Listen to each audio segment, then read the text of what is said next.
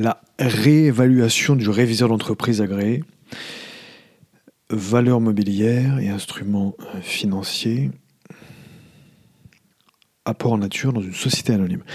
Bonjour Bertrand Mario, avocat à la Cour. Nous indiquions précédemment que les apports en nature dans une société anonyme sur décision du conseil d'administration ou du directoire prenant la forme de valeurs mobilières au sens de la directive MIFID concernant les marchés d'instruments financiers ou d'instruments du marché monétaire, donc les valeurs mobilières concernant les marchés d'instruments financiers ou d'instruments du marché monétaire au sens de la directive MIFID, et lorsque ces valeurs ou instruments sont évalués au prix moyen pondéré auquel ils ont été négociés sur un ou plusieurs marchés réglementés, toujours au sens de la directive MIFID, au cours d'une période de 6 mois précédant la date effective de l'apport en nature, ne nécessitent pas d'évaluation par un réviseur d'entreprise agréé. Donc ces apports en nature spécifiques,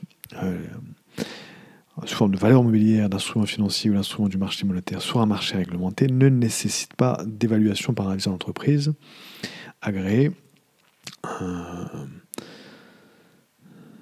Voilà, au cours, lorsque ces valeurs ou instruments sont évalués au prix moyen pondéré auquel ils ont été négociés sur le dit marché réglementé. Cependant, une réévaluation par un réviseur d'entreprise agréé est requise si ce prix a été affecté par des circonstances exceptionnelles pouvant modifier sensiblement la valeur de l'élément d'actif à la date effective de son apport, notamment dans les cas où le marché de ces valeurs mobilières ou de ces instruments du marché monétaire est devenu illiquide. Dans ce cas, la dite réévaluation, donc par un réviseur d'entreprise agréé, est effectuée à l'initiative et sous la responsabilité du conseil d'administration ou du directoire, dans les mêmes conditions qu'une évaluation de base. Voilà. Si cette vidéo est intéressante, vous pouvez la liker sur les réseaux sociaux. Et si ce podcast est intéressant, vous pouvez faire de même en nous mettant 5 étoiles sur Apple Podcast, par exemple. Voilà.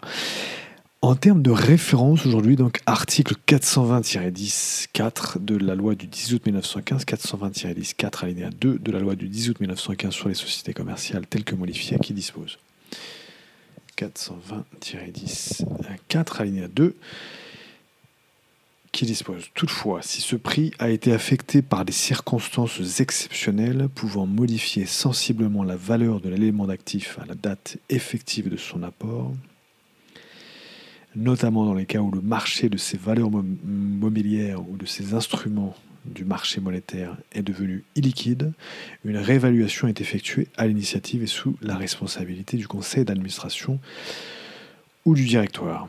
Les paragraphes 2 et 3 sont applicables aux fins de cette réévaluation. C'est-à-dire, paragraphes 2 et 3, c'est-à-dire que donc ces apports feront l'objet d'une évaluation par le réviseur d'entreprise agréé. En substance, c'est cela.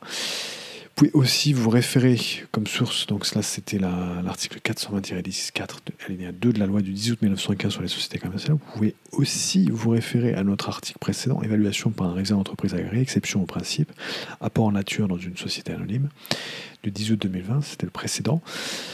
Ensuite aussi, quid de l'apport en nature dans une société anonyme, du 2 août 2020.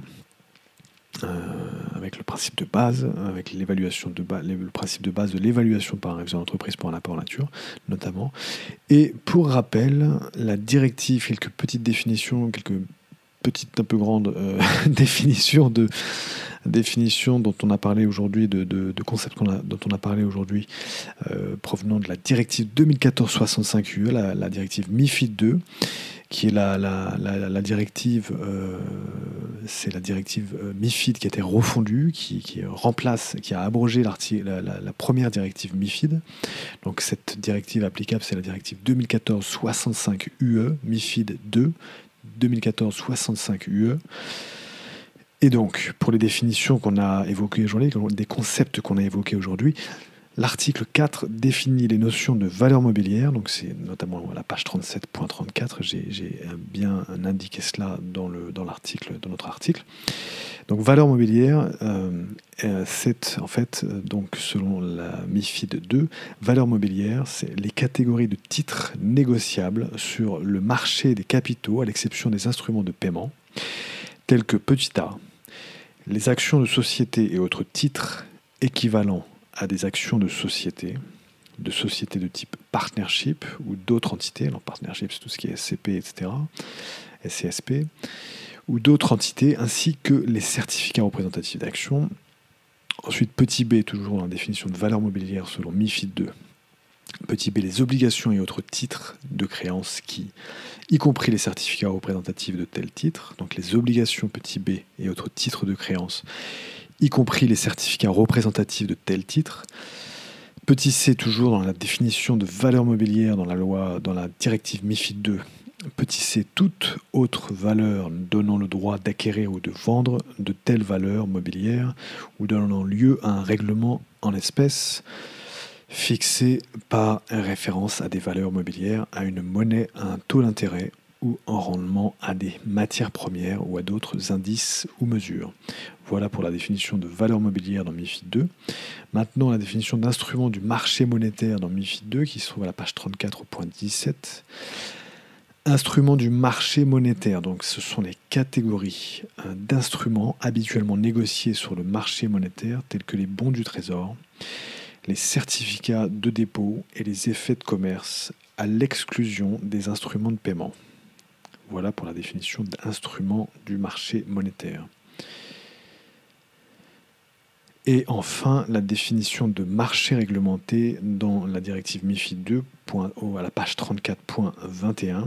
Marché réglementé. Le marché réglementé est un système multilatéral exploité et ou géré par un opérateur de marché qui assure ou facilite la rencontre en son sein même et selon ses règles non discrétionnaires de multiples intérêts, acheteurs et vendeurs, exprimés par des tiers ou des instruments financiers, d'une manière qui aboutisse à la conclusion de contrats portant sur des instruments financiers admis à la négociation dans le cadre de ces règles et ou de ces systèmes et qui est agréé et fonctionne régulièrement conformément au titre 3 de la présente directive.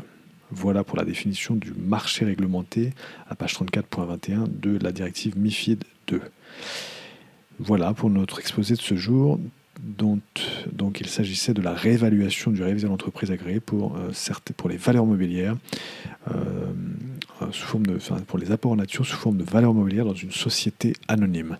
Bertrand Mariot, avocat à la Cour, à très bientôt.